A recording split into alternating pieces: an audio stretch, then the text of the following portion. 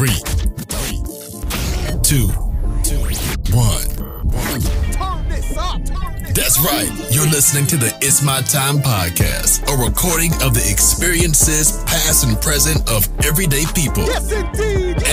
And now, here's your host, the one, the only, Let's go. Asher Chua. Hey, welcome to the podcast, YB. Long time.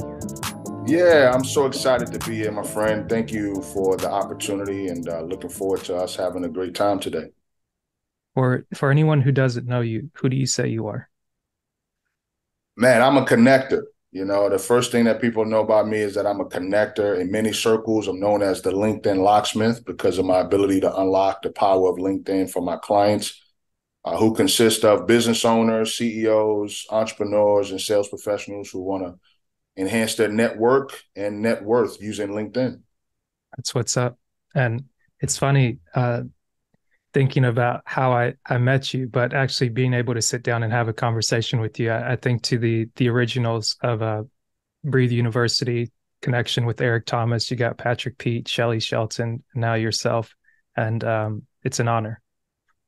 Well, you know, Breathe University was a launching pad for several of us. And to see people grow from that, it lets us know that the promise that Breathe U promoted came into fulfillment. ET has always been about collaboration.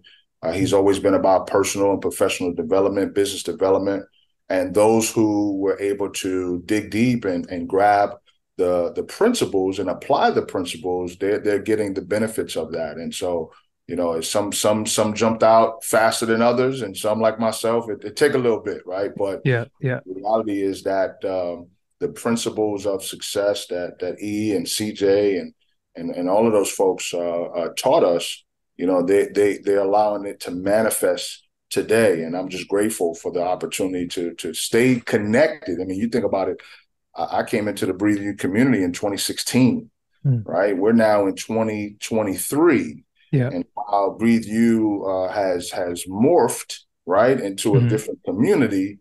The people that were in that community initially, we made a decision to remain connected, whether we're still a part of the coaching community or not. It's just that those relationships transcended the community, and this is one of them. Yeah, for sure. And I guess not to skip over them because we're really here to highlight you, but of course we can't forget Rochelle T. Parks, and you got Carla Broadno, Ogletree, Marshall Fox, and Marshall Fox, so many. You've got so many. I mean, so many people that that are like shining, you know, and there's so many more to name, you know. So many. I mean, you talk about Pierre Evans, right? So like Pierre. When I first got introduced to ET and watched the videos on YouTube, at the end of the video, they would have a testimonial. And I remember always seeing that video of Pierre. And I said, you know what? If this guy could do it, I know I could do it. And to be able to not only meet him, but befriend him and to host him in Richmond. He even stayed at my home. As of recent, was helping my wife to acquire a new vehicle because his background is car sales. I mean, we were not just in a community. We became family, and that's the most important thing for me. Right. And you're not promoting the next Fast and Furious movie. That's for real. Yeah, absolutely. You know what I'm saying? Like, listen, any of those things. Like, it's funny. My new promotion outside of my business is a show that comes on Netflix called Suits. Right. For those of you, who are listening that don't know about Suits, you should definitely go check out Netflix. But Suits is a show about a guy who gets hired as an attorney but doesn't have credentials. Right. That's all I'm going to say. But it's like several adventures that build out as a result of that. And I would say the reason why I like the show, number one, is because the gentlemen, they dress up, right? That's why they call it Suits, right? They're lawyers, they dress up. And I come from a background where I grew up going to Catholic school. And, we would have to wear a shirt and tie and sweaters and suits and things of that nature. And at first I hated it. But when I graduated from high school, I started to love it because it allowed me to stand out. And so, the fact that these men are just dressed sharp to the nines is impressive, but also just how they communicate with one another, right? What I've noticed, being an African-American male, we communicate differently than our counterparts. So watching the show, even though it's a fictitious show, it gives some highlights on human behavior and how people interact and how people communicate, which is helpful for me as I continue to enter into different circles and identify ways to add value to those business owners, CEOs, entrepreneurs, and sales professionals. Yeah, that's what's up. And something I gathered from you and from Pierre is just the way you're able to observe people and pull out those principles and be like, okay, how can I apply this? But take me back, if you would. How did you get started? Kind of like, where did you grow up? What was your childhood like, kind of growing up before you became like YBConnects? Yeah, absolutely. I love telling that part of my story. So I'm a native of the Bronx, New York. I grew up in a single parent home. My mother and I we rocked real hard together because my father was actually murdered when I was 2. And when I say that, I don't say that to get any sympathy, but to make people aware that if you are listening and you grew up with adversity or you grew up with trauma, there's an opportunity for you to overcome that adversity and to overcome that trauma. When people say, man, that's terrible, your father died, I said, well, I could have been a totally different person if he were alive. But his spirit, his entrepreneurial spirit, somehow got to me through my mom. My father was a street pharmacist, if you know what I mean. And so, while I never went in that direction, I did sell dietary supplements, right? So that's the closest I got to some type of substance, right? But as a result of growing up without my father, I had a hole in my soul, right? I felt like, when I would look in the mirror, I couldn't really see myself. That lack of identity, that lack of connection. While I had a connection to his side of the family, I really didn't know who he was, and therefore there was a part of me that I did not know. But thank God my mom put me in environments where other strong men stood in the gap. They were able to mentor me and coach me and help me along the way to become the man that I am today. And so I used those examples to empower, inspire, and impact people. I transitioned from Bronx, New York in 1996 to go to Virginia Union University, where I earned a degree in business administration. My concentration was in finance and economics. I do nothing with that degree at all, other than focus on generating finances for my business and working on my economy, right? However, I did gain great amounts of assets while I was in school. As a matter of fact, there were 3 assets that I was able to accumulate in my 8-year journey. Right? Yeah, it took me 8 years to finish a 4-year degree, and I didn't leave out there with a master's, right? But there were 3 assets that I was able to obtain while going to school. The first one was my personal relationships. You asked me about, how did I become YB, or what happened before I became YBConnects? Well, when my first semester in college, this is August of 1996, like we're approaching, almost 27, 28 years, right? I met a young lady from Lynchburg, Virginia. Her name was Tabitha. And when I introduced myself, she didn't believe that my last name was Youngblood. Right. She literally carded me, right? She's like, no, I don't believe your last name is Youngblood. Let me see your ID. So I showed her my ID. She still didn't believe me. So she decided that she was going to alter my life and alter my future by calling me YB. She was the very first person to call me YB. And so, my new image developed freshman year of college, and I went on and grew and developed. But those personal relationships was a tremendous asset, because those relationships opened up the door for me and allowed for me to open up doors for others. So that was the first asset. The second asset was my personal growth. I grew up, once again, without my father, but I was able to build relationships with other people that allowed me to be different from the first day I started on campus to the last day that I wrapped up on campus. And so those personal moments, those moments of growth, allow for me to learn how best to treat people, how best to relate to people, and how best to empower people. So the second asset was personal development, and then third was professional development. Right, was the opportunity to get involved in organizations like Inroads, which enhanced my community and corporate leadership and my ability to communicate. You know, getting involved in my fraternity, Alpha Phi Alpha fraternity, the greatest fraternity in the world. To be able to meet and network with other professionals and focus on service and to be active with my alumni association. So all of those pieces, all of those experiences helped to develop me as a professional and allow for me to attract opportunities beyond undergraduate school. So I talk about those three assets and how they've applied to me. And while most people chase after money, I focus on those three assets, and it has helped me to become the person that I am today. I like that. I love how you gave me those three things, because that's something I can come back to easily. And why did you decide on Virginia, like moving from New York to go to college in Virginia? Yeah, that was by accident. That wasn't in the plans for me. As a matter of fact, I didn't know what the plans were. I was first generation college student. You know, my mom didn't go to college, my father didn't go to college, my grandparents didn't go to college. So I was first generation. But thank God for the men of Omega Psi Phi fraternity, who out of Harlem, who put together a phenomenal Black college tour. They had been doing it for years prior to the year that I went in 1996. Yeah. And in 1996, we visited 11 schools in 7 days.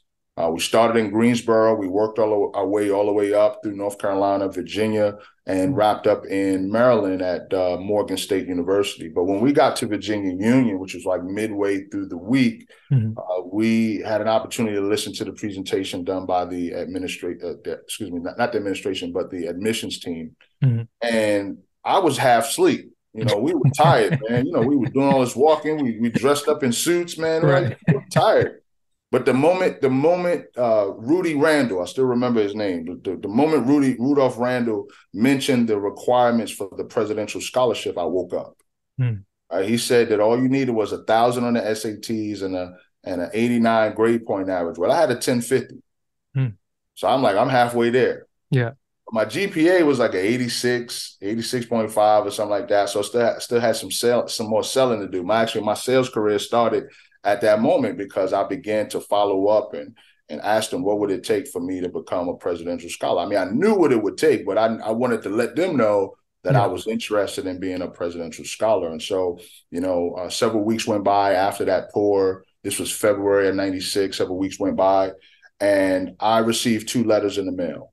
One was my acceptance into Virginia Union. The second was that I was awarded the presidential scholarship at Virginia Union University, which covered all expenses, which was a tremendous blessing because my mom, saved up a few dollars, but didn't really have the money for me to go to school. And so that altered my decision to transition from Bronx, New York to Richmond, Virginia. Like I said, I didn't even have Virginia Union on my radar. I didn't even know Virginia Union existed. The HBCUs I knew about was Morehouse and Spelman because I watched Boys in the Hood and Trey went to Morehouse and his girlfriend went to Spelman, right? So I may have knew about Howard, but I knew about Morehouse and I knew about Spelman. So thank God for that college tour, because had it not been for that experience, I may have remained home. I did get accepted to a college in Rhode Island called Providence College. They awarded me a $7,500 scholarship, Martin Luther King scholarship, and I was like, "Well, what's $7,500 going to do if the bill is $25,000?" Right? That's like giving a whale a Tic Tac, right? It's like, what's that going to do? But I thank God for the opportunity and received that award, and my life was changed from there. That's awesome, man.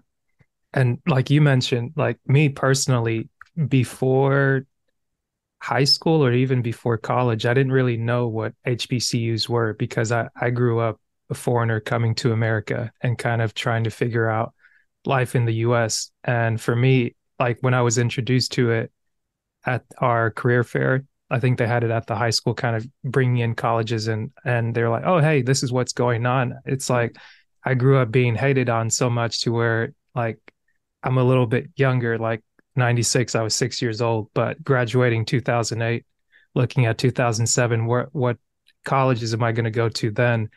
I was like, there was one HBCU school that came. I forget what the school was called, but you just get picked on so bad where everybody's just like, oh, it's not cool to be African then. But now everybody wants to be African and Wakanda and this, that. And it's like, it's all love. It's all love. Yeah, yeah. But at that point, I was just a hurt little boy that was just like, I don't know. It's like I went through elementary school, middle school, high school, and now I see it's like hurt people.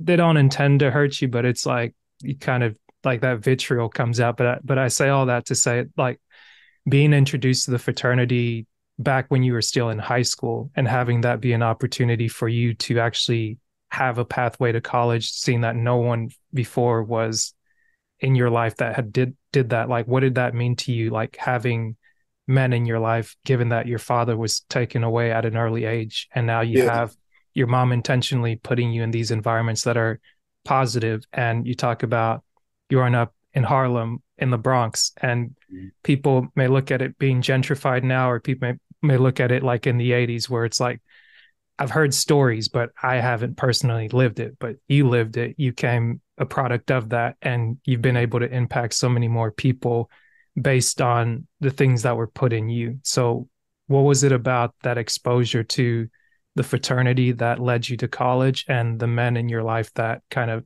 brought you to that point and that has sustained you since then for the greatest fraternity ever? Yeah, I would say, well, the first exposure to fraternity, right, or brotherhood was the Boy Scouts of America. My mom put me into scouting. I was a Cub Scout, worked my way up through the Cub Scout ranks, and then transitioned to the Boy Scouts, and worked my way up to star rank, and then I got hit with the fumes, right? I got hit with the fumes. So some people say perfume, right, with the girls, and then the car fumes, right?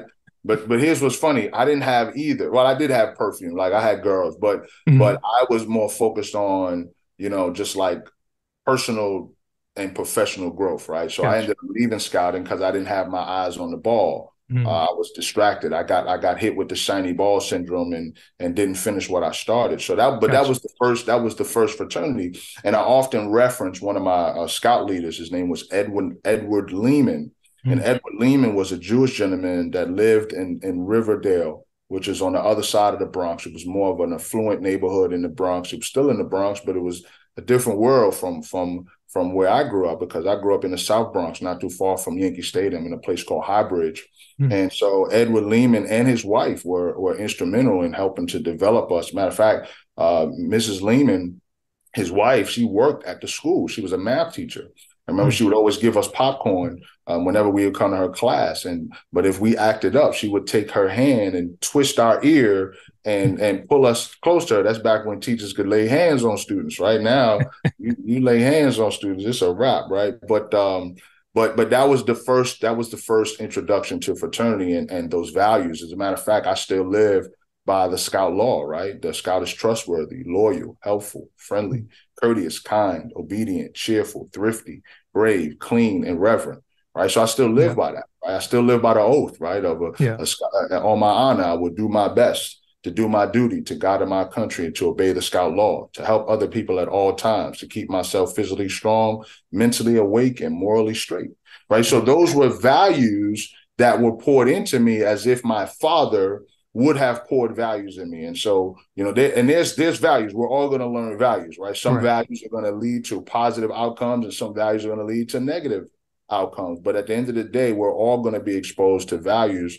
And so it was a connection. And I don't recall how my mom learned about the Black College Tour, but we were able to attract that opportunity. And a lot of it comes through relationships. I tell people all the time now, you're one connection away from your next opportunity, whether it's a new job, whether it's a new relationship, whether it's, personal growth or professional development. You're one connection away from your next opportunity. And so I was one connection away from learning about the Black College Tour that the Men Over Omega Psi Phi put together. And so as a result of that exposure, not only did we go to the tour, but we were given weekly outlets to learn how to grow personally in preparation for college life. And while I did not pledge that fraternity, right? Because they were not visible on my yard. Mm-hmm. I did befriend a gentleman. Matter of fact, the very first gentleman that I met, the very first student that I met when I got on the campus of Virginia Union, he was an Alpha.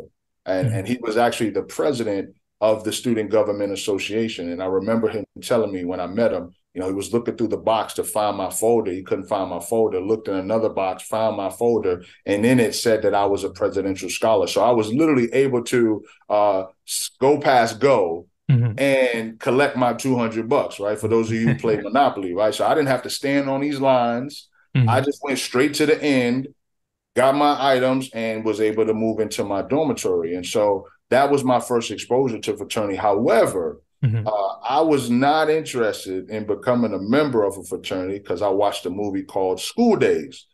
And I will encourage you all to watch School Days. It's an old school classic it's an old school classic. Go watch that movie. Yeah. I watched School Days. I saw how they got down with the fraternity, and I was not interested. But one connection influenced my decision. As a matter of fact, it was a young man who was on that same Black College tour with me. His name is Andre Hudson. As a matter of fact, his name is Dr. Andre Hudson, right? Andre Hudson was the quietest dude on the tour. He didn't talk to anybody, right? When he came on campus, he started to blossom, start to grow. But in the spring of 1998, this scrawny little dude that's like a $138 soaking wet, he completed a process that was just he was the king of the hill, right? And when he finished his show, his probate show, he approached me. He put his fist in my chest, not hard. He didn't like cave my chest, and he just put his fist in my chest, and he asked me, "Are you next?" And I was like, I guess so, right? Because I looked at him and I looked at the guys at the fraternity. I said, hold up, this is cool. If this cat could do it, I know I could do it. And that began my journey. And in the spring of 2000, I became a member of Alpha Phi Alpha fraternity. Man, that's awesome. And when you brought up the Boy Scout, I guess, what would you call it? Creed? It's the Scout law and the Scout oath. The Scout law and the Scout oath. I don't think I've heard that since middle school, because I also joined Boy Scouts, and I think at some point, either late middle school or high school, I just couldn't keep going because I couldn't get there consistently. But it's one of those things that definitely sticks out, and good experiences really stand out. I know it's easy to remember the bad experiences, but like the significant experiences that make an impact in your life, or something like when you have a sense of it, you hear a word from it, it's like, wow, that did happen. Like I did get something good from that. Yeah, absolutely. Yeah. And it comes from reflection. I think about experiences whenever I travel, when I'm just sitting home, or I may watch something or read something, a flash may come back to me, a memory may come back to me. And because I'm in the space that I'm in, and because I actually worked for the Boy Scouts of America, the local council in Richmond, those memories remain at the top of my mind, right? And so as a speaker, whenever I'm coming in to either talk to young people or to leaders, I bring those memories back, right? Because as you can tell, as most people can hear in me speaking, I lead with stories. That's what I was taught. Going through the Game Changer speaker certification with ET, and the business of speaking and coaching with Kendall, right? Kendall Ficklin. Just being able to relate to people through story, because most people don't realize this, but facts tell, stories sell. And not that I'm selling myself, but I am looking to attract new relationships, new opportunities to connect with people through your platform that would allow for me to fulfill the mission that God has given me. And so as I reflect on those stories, and I'm able to maximize the moment and relive those moments, I'm able to connect to people that are like yourself, that say, yeah, I remember my scouting opportunity. I remember my Black college days, or I remember my fraternity moments. Those things I think about consistently, and I have to think about it, right? Because the ultimate is just keeping my mind on the negative. And I don't want to think about the negative. Most people focus on the negative and they get the negative. But when I think about my experience and I think about the positive, I get more positive. And so even when adversity hits, I realize what adversity actually is, right? Adversity is an asset. It's an opportunity for me to learn and grow and get to the other side so that I can not only receive a blessing, but then I can be a blessing for other people who are struggling and having a challenge with overcoming their own adversity. And for me, had I not had those gentlemen in scouting, those people at church, even people in my community, I would have been just like some of the guys that I ran with that got caught up in the streets, jail, drugs, or death. Right. And so I just thank God that I had the ability to be in the right places at the right time, to learn from the right people, to make the right decisions. That's what's up. I see you got your bride over your left shoulder there. And I'm guessing, is she tied to the first relationship or the first person that gave you that your nickname, YB? No, actually, it's funny, man. She was a freshman when I was a sophomore. So she came to Virginia Union in '97 from New Jersey. I came to Union from the Bronx in '96. We actually stayed in the same dormitory. We didn't date. We were dating. We were in two different circles. I often joke when I tell the story about us that she was in the religious crew. I was in the heathen crew. And so, we were in the same circle. God showed me my bride before she was my bride. As a matter of fact, my sophomore year, I was dating a young lady from Minnesota, and she had to transition from the room that she had to the room where my wife, Janelle, was staying. And so when we tell the story, I often say, and my wife says it too, we do it for shock value, right? And I tell people, I used to date my wife's roommate. And so people look at me like, oh, you dog. Like, how could you do that? I said, well, first of all, I wasn't dating my wife at the time. So I'm not a dog because I was dating her roommate. I can see how that sounds. That's why I said it, because I wanted to be shock value, right? But God showed me my wife before she became my wife. And so I actually ended up leaving school in 2000, at the end of 2000. I was supposed to graduate May of 2000, but I was no closer to graduating at that time than I was my sophomore year. As a matter of fact, at the end of my sophomore year, that presidential scholarship that I told you about, I ended up giving it back. I ended up giving it back. And some people, when I tell that story, they say, why the heck do you give a full ride back? Like, who does that, right? Well, I was supposed to maintain a 3.3 GPA. And at the end of my sophomore year, I got a 3.275. Now, like you, I know you're thinking this, and I know some people that's listening, they're thinking this, but they could have rounded it up. And I was like, yeah, you could have rounded it up. But they was like, no. 3.3 is a 3.3. It's not a 3.275. And I used to say they took my scholarship, but that's because I wasn't taking responsibility. Once I began to take responsibility, I would change the way that I promoted that event and say I gave the scholarship back. So that caused me to go through a bit of a spiral. I had to take on student loans. I was blessed with some other scholarships to fill the gap. But mentally, I was distraught. And so I wasn't really putting in the effort. I was still a social butterfly. I spent more time in my boy Dre's room than I did in my room or in the library doing the work that I was supposed to do. So while they were advancing in their academics, I was advancing in my social skills. Right. You're networking. Which that's right. I was the super networker, right? And then when I got into the fraternity, it was a wrap, right? But then at the end, December 7th, 2000, when I made the decision to withdraw from college, my life changed. I transitioned back to New York, live with my mom. But here's the blessing. My mom and I had been beefing for about 6 months, and we didn't talk for 6 months. But when I made the decision to transition to come home, I called her and she was like, come on home. And so she gave me a safe haven for me to get my stuff together. And so when I transitioned back at that time, because of my entry into the fraternity, I had access to a network. And one of those brothers reached out to me and offered me an opportunity to take a look at a business idea. And I didn't know what the business idea consisted of. I just knew I wanted to connect with him. He was a legend in our chapter. And so I wanted to connect with him.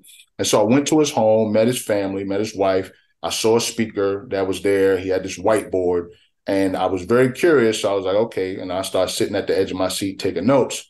And to make a long story short, I got introduced to the Amway business at the time. At that time, it was called Quickstar in 2001. And that began my entrepreneurial journey.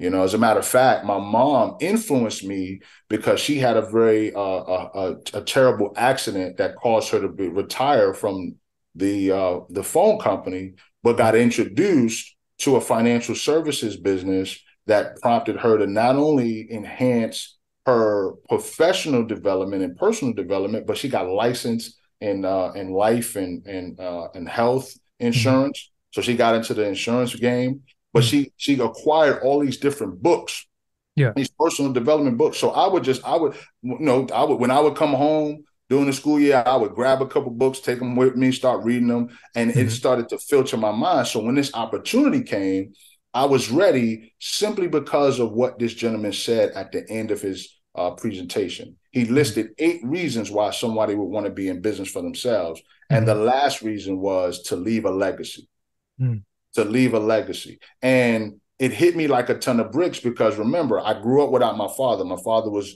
murdered when I was 2. My father had his own enterprise, right? Yeah.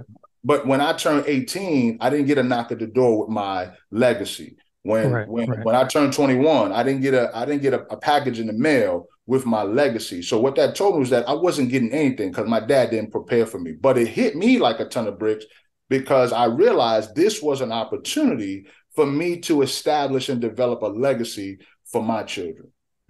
Right. And so I ended up going back to school back in 2002, finished in 2004, had a speaking engagement for a nonprofit. And that's where I reconnected with my wife, Janelle.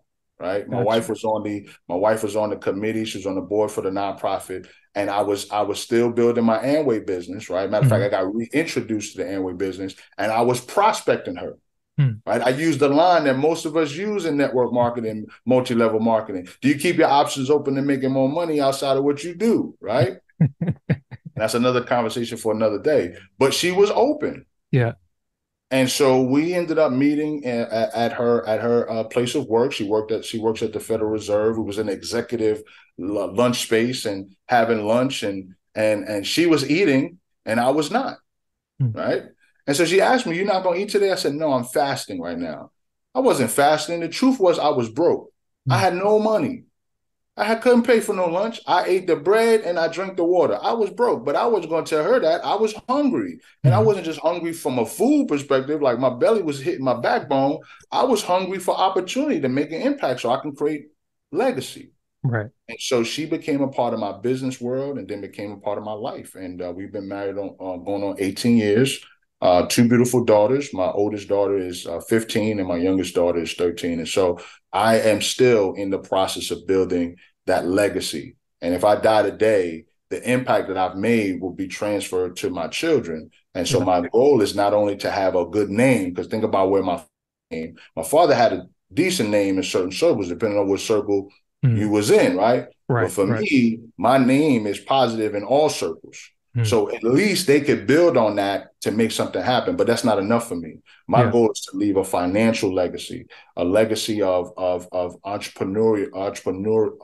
being an entrepreneur, developing that enterprise so that they could chart their own course. So that's what I'm chasing after, that legacy. It's not so much chasing after. I understand that every day I have to work to build the legacy. And when it's my time to go, whatever I've built at that moment, my girls have the opportunity to continue building that if they choose to.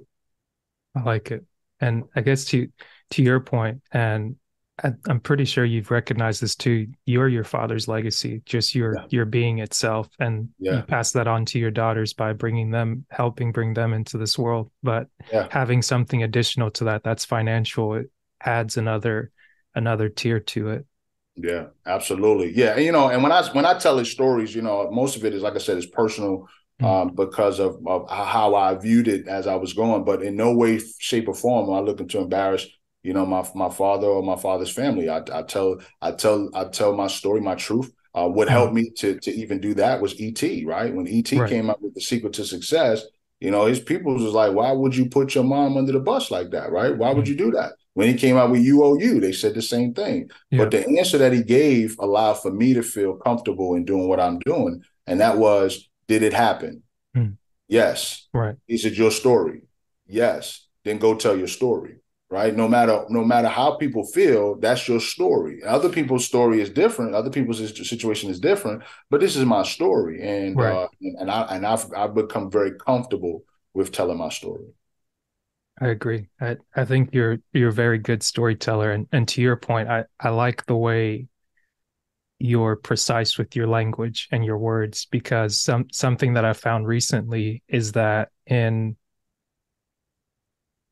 trying to be more open-minded or working at being more open, Mm-hmm. and whether it be creative or seeing the world in a different way, or seeing the opportunity where it may look like, man, okay, I fell down, hurt my arm, what do I do now? Or versus Yeah, like, okay, I was in the process of doing something, this is a minor setback, arms yeah, heal, like things, bones break, they heal back, but it's like, it's not the end of the world. Like a small moment in time doesn't yeah. have to be months, years, and so on and so forth. And to your point, it's one thing that I've started to seek out is actually a YouTube channel that's called Film Courage.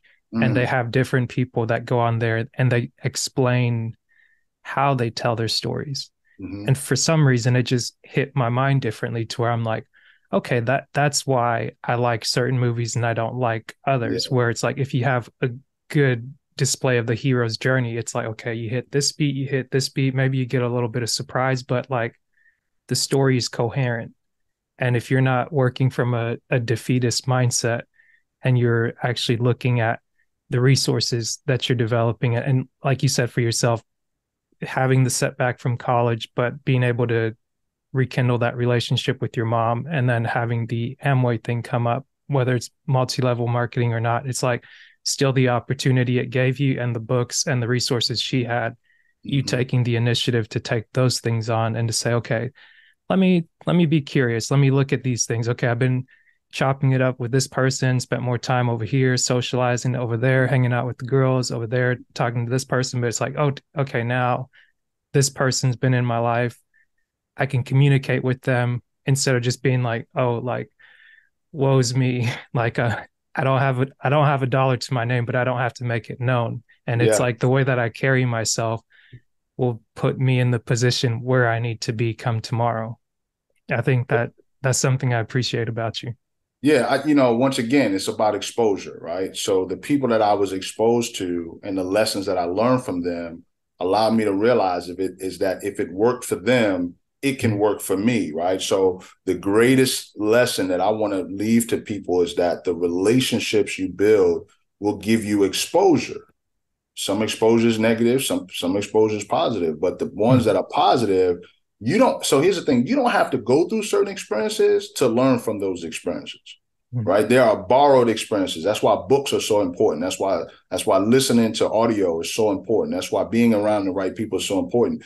Their experiences can be your experiences. You can borrow those experiences. Now, I'm not saying you fake it like I'm not gonna fake like I grew up in an abandoned. Well, I lived in abandoned buildings, ate out of trash cans, and was homeless like ET. I'm not gonna do that. But what I will do is I will share that story, give him the credit, but make sure I wrap around a principle that could relate. Or if I'm introducing him to an audience who's never heard of him before, like that experience, like I know what not to do to be homeless, to live in abandoned buildings and eat out of trash cans like ET did, right? I could tell young people what not to do so that they don't end up like that, right? Why? Because I was exposed to somebody who not only experienced it, but learned from the experience and was able to say, this is the reason why I ended up there, right? And so those shared experiences are very important. That's why relationships are key to success. That's why collaboration creates currency. And when I talk about currency, I'm not talking about money. I'm talking about ideas. I'm talking about information. I'm talking about relationships, resources, right? Those things are currency. Even when you think about currency, you think about the word that's within currency, current. But what's a current, right? Water is current, right? You think about electricity, it's current, right? So it's a flow, right? It's a flow. And so the only way for you to create that currency is you have to have the right collaboration opportunities. And so I'm grateful for every experience that I've had in my life, from the time that I was able to remember those experiences to now, and to the ones that are to come. I like it. And fast forwarding a bit. So, and again, when when I've heard it said, like when people say, okay, it took me 8 years to get a 4-year degree, it's Yeah, like initially when I would hear it from ET, what for him it was 12 years. And I yeah, was like, are you telling me that you showed up for 12 years every time? But it's like, no, there's a break in there. yeah. And then There's a like break. when you Yeah, actually come back, the process speeds up because you have clarity about what you're absolutely, there to do, and you get it absolutely. in, you get it done, and you move on to the next thing. Yeah, It's not just like this, okay, like just go hang out forever and ever and ever, because it's like money's being spent, debt's being yeah, accrued. So you yeah. don't have all the time in the world. Oh yeah, no questions about it. But to that point, so you graduate, was the influence for you to get your degree in finance, was that from the Boy Scouts and having that experience with the Jewish gentleman and his wife? Yeah, that's a good question. I wish that was the case. That wasn't the case. When Mm, I came to Union, when I signed the application, fill out the application, I put down accounting. Right. mm, I didn't really know what I wanted to do. I put down accounting because I was good with numbers, and mm, I figured I wanted to go into business. But when I got into my freshman orientation, there was a gentleman named Dr. Harry Bass, who was a professor in biology, mm, who, when I told him what I was striving to do, he says, business is saturated. We need more blacks in the sciences. mm, Now, because I was a first gen, college student, I didn't really have somebody to bounce that feedback off of. So mm, I changed my major to mathematics, not mm. knowing that math, once you get to a certain level in math, you stop using numbers. There's no numbers. There's no more numbers. And when we talk about numbers, no, we talking about theorems, theories, if this, then, like, what? No, Yeah. I'm good. So at the end of my sophomore year, I changed my major, which contributed to the length of time that it was taking for me to go to school, because I had to Mm, take certain credits. I took education classes. I then changed my major to business administration, mm, with a concentration in finance and economics.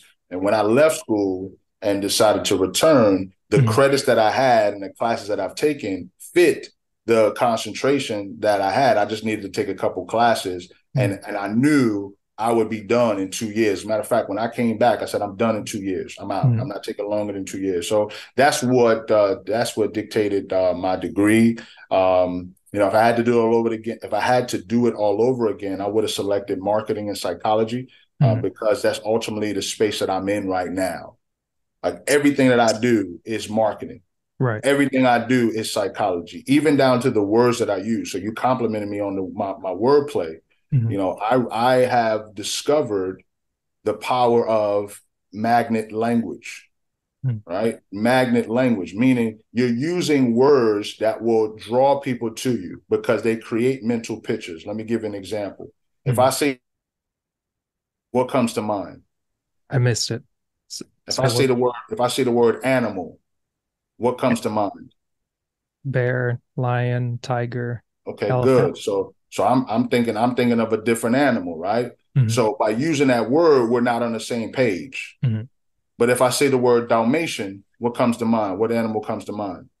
Those little dogs with the spots. Yeah, with the spots on it, right? So by me changing the words and saying a word that I know for a fact that if you know what a Dalmatian is, Mm, you'll be able to see exactly what I'm saying. Well, that's psychology, right? That's psychology. So being able to use the words to create pictures, they actually allow for you to attract and draw the right people in. It's important in sales.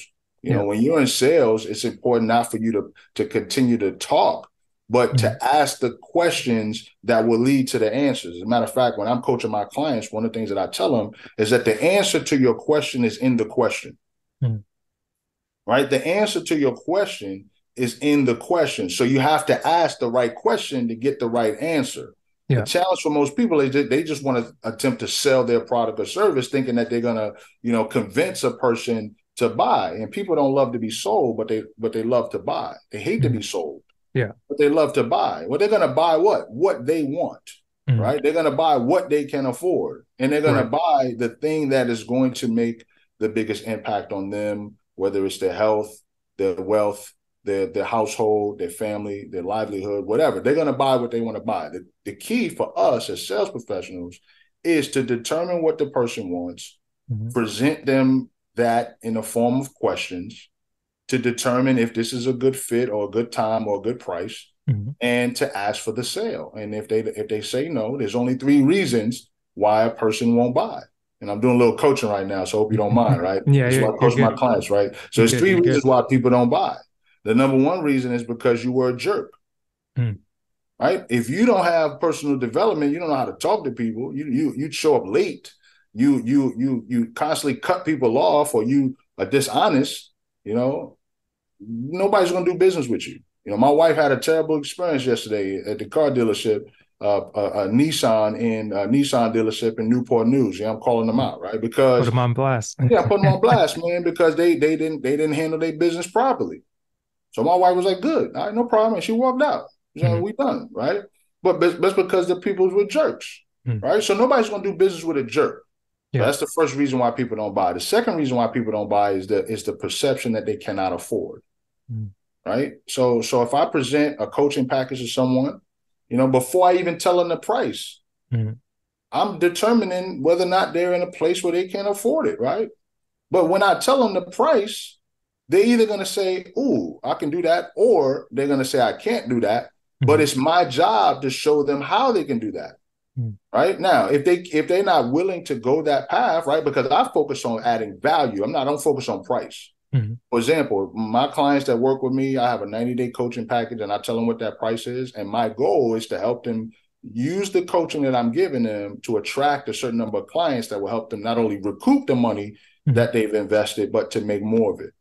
Right. So I add value. So I'm not afraid to tell people what my price is, but I am looking for the person that understands that it's an investment. And so it's my job that if it's a perception that they can afford and they keep that as the stumbling block, then they won't do business. And then the third reason why people don't buy is they just don't want what you're offering. They don't have an interest in it. Like, so for example, if you attempted to sell me fried Brussels sprouts, I don't care what you put on it. I don't care if it's barbecue sauce. It could be Chick-fil-A sauce. I don't care what you put on it. I'm not eating it, and I'm definitely not buying it. So we just have to find what people want at the price they can afford, and not be a jerk when we promote it. And that's literally the foundation for selling. And the challenge for most sales professionals is they don't talk to enough people. I'm leveraging LinkedIn every single day to establish collaboration conversations, to promote what I do, identify what they do, and identify how we can collaborate. Well, those conversations lead to collaboration opportunities, and those collaboration opportunities lead to currency. Man, that's amazing. And I think because you named yourself the LinkedIn locksmith, I think you're one of the reasons why I actually paid more attention to LinkedIn and not looked at it as like another Facebook that's trying to be professional. Because initially when I saw it, I was like, what's going on here? Like, maybe some people are misusing it, but they're posting about like this, that, and the other. And I'm like, why don't you just put that on Facebook? This is supposed to be this, but it's kind of taken a while to try and understand what's going on there, but also learning how to manage energy and say, okay, maybe I learn Instagram first, then I can focus on YouTube, then I can focus on Facebook, or then I can focus on LinkedIn. And instead of thinking that I constantly have to change the formula, like when people say, okay, you got to get excited, let's be productive, let's set goals, let's do this. And like every day or every week, on Sundays, we have the M Series meetup. And we've been doing it, I think, over 5 years. And initially, when it was always like, okay, write down your goals for this. Okay, write down your goals for the quarter, write down. And it kind of takes me back to the Sunday calls we had with BU back in the day, because I also joined in 2016. And it was like this mastermind where you would come together. And the beauty of it, to your point, is asking those probing questions and asking the right questions, because it's a challenge when life isn't going the way that you want it to go, and you're being challenged because you can't really identify what's not working in your favor, and you see other people winning and saying that they're getting things to go the way they want. It's not always rosy on top, or the grass isn't always greener on the other side, but it's sometimes perceived to look that way, because I found for myself, I didn't have a lot of personal validation and value that I saw in me. So I would always look out to get it from other people. So it'd be like, okay, get advice from here. use this site, use this site, use this site. I just started going through my bookmarks and cleaning, and it's like, how many different things are there for creating a podcast? And it's like, I only need one. If I'm consistent with it, if it's working, make it work. And let's not try to do everybody's strategy. But I really like what you said with those three things, where if this is your goal, here are the potential obstacles and ways that you can overcome them. Yeah, because we have to know the struggle, right? You know, if you're gonna partake a project, you know the benefits, but you also have to know the struggle as well, so you're prepared for it. You know, ET says it's not the adversity that kills you, it's not the adversity that breaks you, it's that you wasn't prepared for it. Yeah. And so we have to be prepared for it, you know. Now, I just want to go back. You mentioned that I named myself the LinkedIn locksmith. I'm not that smart, right? I didn't, you know, like I said, it took me 8 years to finish a 4-year degree, right? So I'm not that smart. But thank God for the access to the Breathe You community, because of the people I was able to connect with. A gentleman named David Shands, right? You know, I'm sure you remember David Shands, right? Sleepers for Suckers. And so I remember David had a speaking engagement to a group of us in Breathe You, and he asked the question, who is your locksmith? Right? Who is your locksmith? Right. And so he was going around the room and he was asking us, who is your locksmith, or what are you a locksmith of? And I mentioned LinkedIn, and he gave me that name on the spot, LinkedIn locksmith. But the beautiful thing about it was, the day before, I met with him and one of his teammates to go through strategies on how to leverage LinkedIn. And as a result of that experience, and as a result of his talk, you know, he put that out there. He was able to put the two together. And so I took that and ran with it. David is a phenomenal marketer. And so, you know, I said, well, listen, if he's saying it, then I'm going to say it, and let's see what the world says. And so now the world says LinkedIn locksmith. And so, you know, I literally have people that reach out to me and say, whenever I think about LinkedIn, I think about you, because you're the LinkedIn locksmith. Or whenever I think about connections, I think about you, YBConnects, right? And so now, my desire is to brand myself that whenever someone hears currency, they think about me, right? So my birthday, December 16th, 2022, I launched my second book, Collaboration Creates Currency, the Blueprint for Visibility, Credibility, and Profitability. And I did that because I knew that I wanted to get to a place where I began to transcend LinkedIn, because at any moment in time, LinkedIn can go down. You know, Instagram has gone down a couple of times. Twitter has changed tremendously. It's no longer Tweety Bird. It's an X, right? And Thread is taking its lunch, right? Thread is taking its lunch. So at any moment in time, the platform can go away. But my goal is to not be tied to a platform, but to be tied to a movement.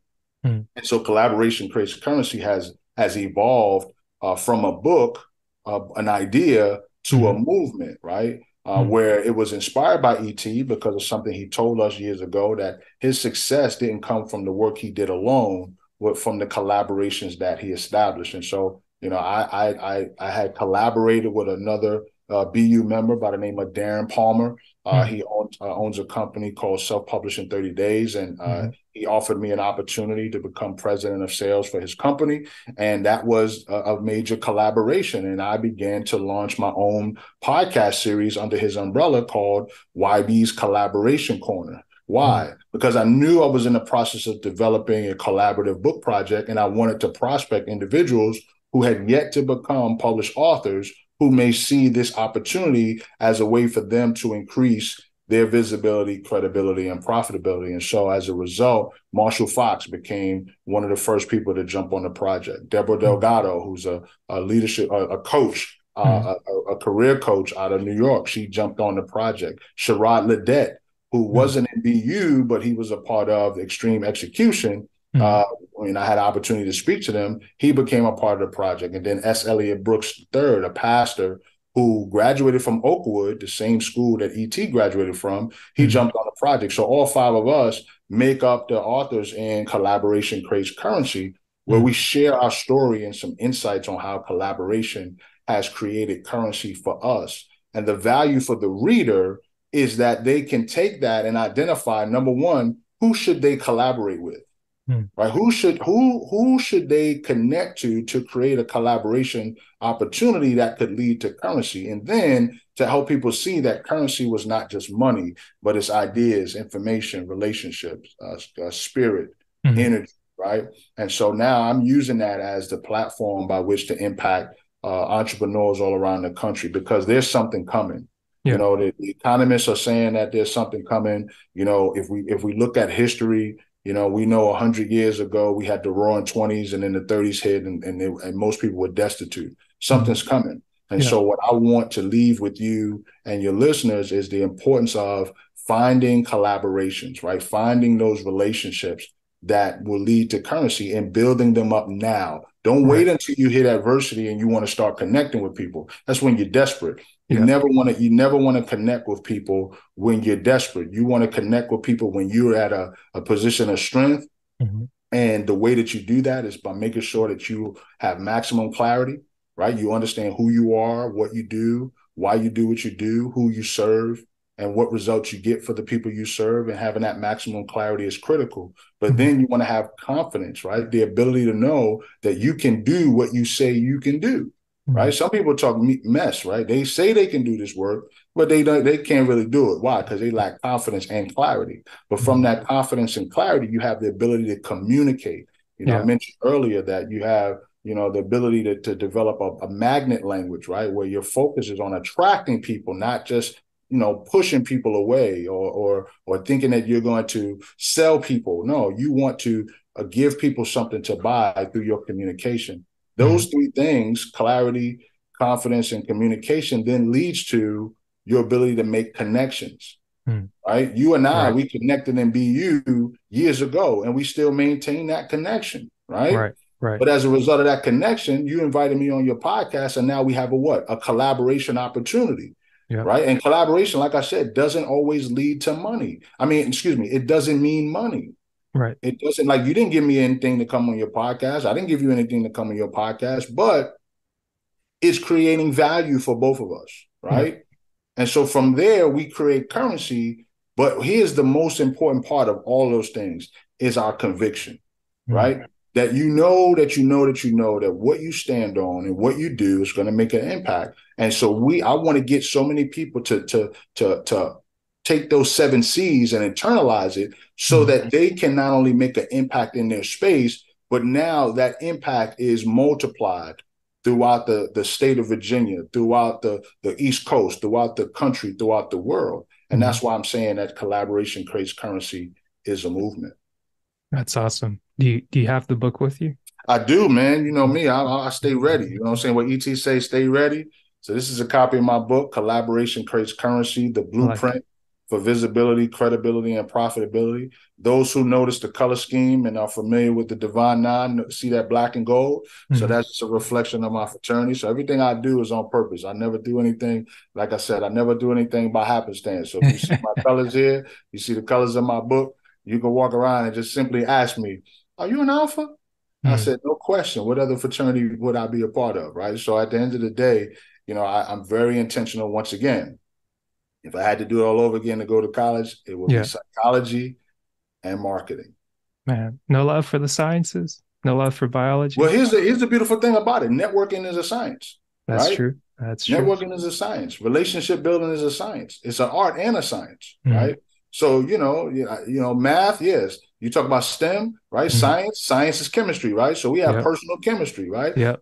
Technology, we leverage LinkedIn, right? Yes, sir. Engineering, we're engineering opportunities for people to develop financial resources. And math, but we got to know how to count the money, right? So STEM, I'm in STEM. And even if you want to add STEAM to that, you put the art in there. Like I said, the networking is an art. And so I'm a mad scientist I'm a mad scientist at heart, right? I facilitate connections that lead to individuals' desired outcomes. For sure. And definitely, I think what's beautiful about the collaboration piece is that hearing what the gentleman said, it's like you don't stay stuck on that, because in collaborating, you know, other Black scientists like myself, like Nehemiah Mabry, many other, like Ricky Venters. It's like those are 3 engineers right there, and a gentleman that's coming up soon, Chris Phelps, that I met through EO.